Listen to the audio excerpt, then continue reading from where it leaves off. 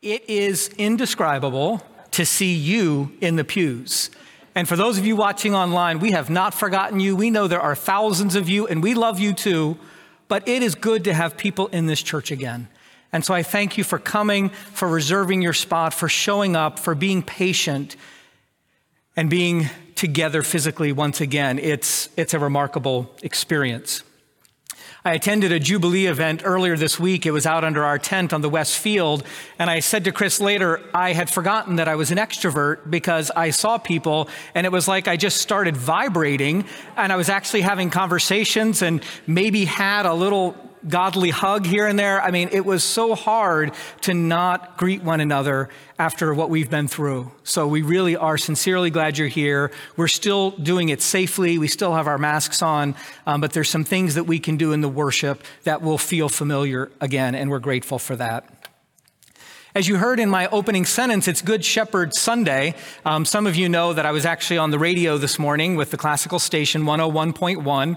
And so as I said to other clergy today, if you don't like what you hear here, go to the recording and listen to that one. You might like it better. But I decided not to deliver the same sermon in honor of our radio listeners who may have already heard something on this topic. This Good Shepherd Sunday is a little bit tricky because the question is the term shepherd still relevant? We're not from an agrarian society by and large anymore. We're urban here in Dallas. We kind of know what shepherd means, but I'm not sure we really get it in terms of what the biblical writers meant.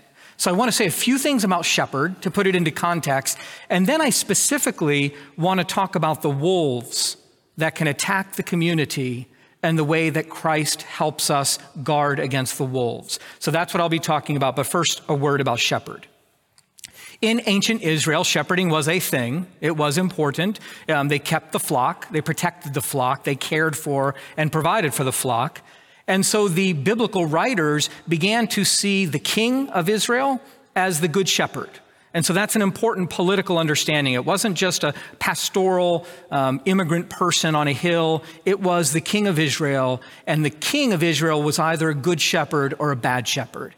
And so the prophets loved unpacking that and trying to determine who was a good shepherd and who was a bad shepherd. So there is that valence in the word.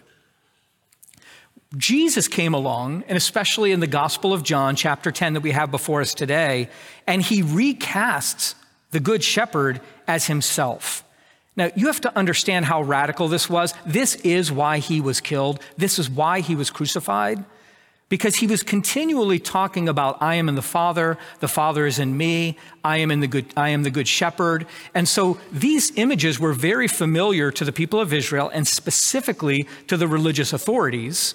And so this came dangerously close to blasphemy. In fact, if Christ were not the Son of God, it would be blasphemy. But what Jesus recast, he said, I am the good shepherd. And he reminded everybody that means I care for the sheep. I provide for the sheep. I feed the sheep.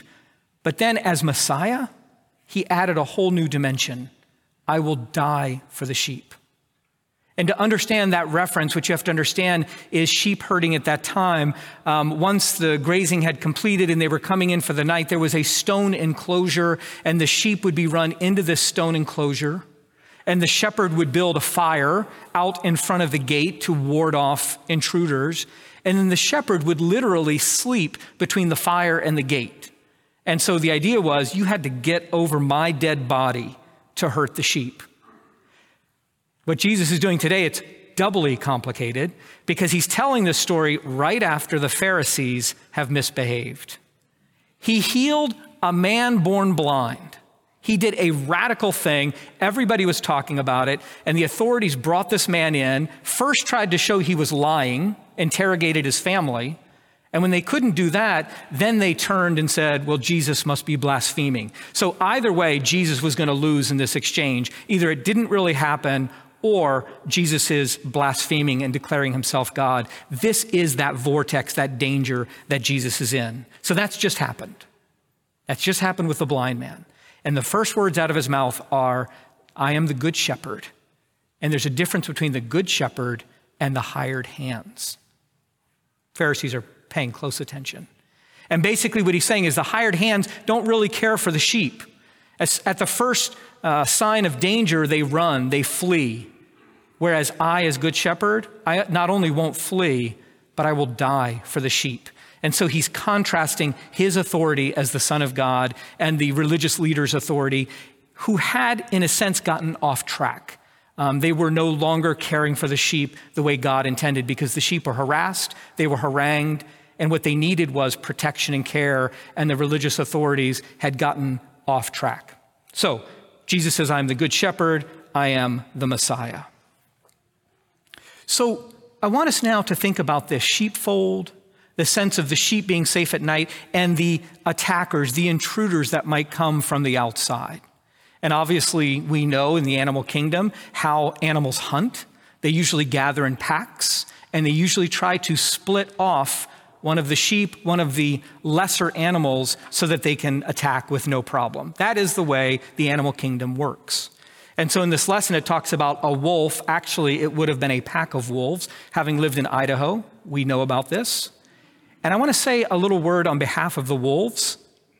They are fierce, they will attack, but they're gorgeous creatures, and they're part of God's kingdom. And so I'm not going to enter into the fray about the politics about wolves, but I want to hold both their unique role in the creation order, but also their fierceness when they hunt in packs. So as I was thinking about this, I thought of a story of when I was in India. I was in 9th grade. We did a lot of hiking. We were in the mountains, and it was very jungled.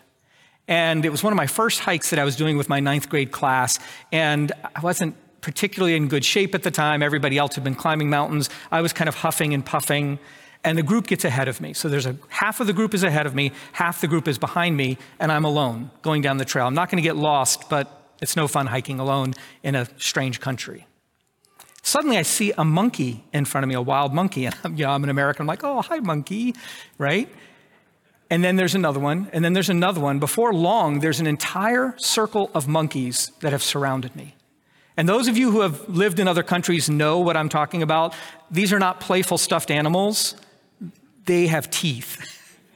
And so they're starting to make sounds. And in that moment, I realized that I had been separated off from the pack and that I was vulnerable. Now, I'm a 9th grader, so it's not likely that they would have attacked me, but they could have. And what I did in that moment was to simply run at the front monkey. They parted, and I found the rest of the group as quickly as I could. But that's the image I want you to have, is there is safety in numbers, and then you can get split off so that now you're vulnerable to the attack. And I want you to begin to think about, how does this manifest in your own life? First of all, as an individual, what are your wolves? What are the things that threaten you, that bare their teeth, that cause you fear, that can actually harm you and kill you? Each one of us has a different answer to that question. It could be financial struggles. It could be a family problem. It could be mental illness, depression, whatever it is that in a sense isolates you and causes you to be vulnerable to life's waves. But even as a church, there are things that can threaten and attack the church. And I would suggest to you that COVID-19 was a wolf, a big, bad wolf. And we mobilized as best we could in this threat. And I will tell you, without the support of my clergy colleagues, without you watching from afar and giving us feedback, it would have been a much harder journey. But that was a real threat. And for some people in our congregation, they lost their lives to this disease, or they're grieving the loss of someone in their family. It affected people differently. Some skated by with barely a touch, but others felt the wound of this disease. And so in a sense, that was a wolf, that was a threat. And in that threat, the ones who will survive, the ones who will not only survive but thrive, are the ones who stayed connected to community. They're the ones who continued to watch online, the ones who would watch Madeline's children's stories about the Bible, encourage other children to watch, the ones who would tune in on Wednesday to hear Chris's Bible study. We were physically separated, but there was a way that we were connected in Christ. And it was that intentional linking to the community, being with others, even virtually, that I think helped guard us against the wolf of COVID-19. The question is, now that we are able to come back, now that we are able to physically regather to some degree, what will our community look like? How has it changed? How will we be stronger? What's possible that we didn't see before? And I want to talk a little bit, ask a few questions. I don't have answers for these, but these are things that I'm thinking about and other clergy are thinking about, and you might think about as well in terms of our church community. What new forms of worship will we discover, and what old forms will we let go of? What new temptations will face us that only the strength of Christ can protect us from? How will we share the story of Jesus Christ with authenticity, not because we're supposed to, or not because we're trying to push anything down somebody's throat, but because the saving work of Jesus Christ actually transforms our lives and we can't help but talk about it? Who needs to be reminded of God's love right now? Needs to be reminded that they bear the image of Christ. There might be someone in your life who doesn't see themselves as that way, who don't believe they bear the image of God. And you can be a mirror, a reflection to them to show them their sacred worth. Who do we shut out of our community, consciously or unconsciously? God knows that is not our intention, but sometimes in churches, there becomes those we are comfortable being with and those we're not, and there can become an invisible barrier. And I remind you about the wolves and those who are vulnerable. It's those who are cut off and alienated. They need a chance to come and connect with a community and be safe. So it's really practical. It's about survival. My priest friend in Seattle, his name is Doit Kahn, and he, throughout the pandemic, has been referring to it as the Great Timeout. I love that. The Great Timeout. It's almost like every one of us got a chance to rethink what's important to us, what we value, what we'll fight for, what we'll die for. That's what something like this can do when you experience a crisis. It's revealing. And I pray that you won't miss this moment. Do not miss the moment. Having survived the wolf, take stock of who you are, what your connection is like with the community, how you need to change to be more and more in Christ's love. That reflective work is going to make us far better than you can imagine. If you loved the St. Michael of old, you will love the new St. Michael that grows more and more into this authenticity, into this revealing of Christ's light. This summer during formation at 10 o'clock, different clergy members will give a talk about how the pandemic impacted them and what they're hopeful for as they move into a new reality. And so 10 o'clock beginning June 6th, running through August 1st, not 4th of July, you'll have a chance to have clergy share their story and also invite you in small groups to consider that question for yourself. What are you going to take away from this experience? How are you changed? So what have we talked about today? We've talked about the joy of being able to gather again.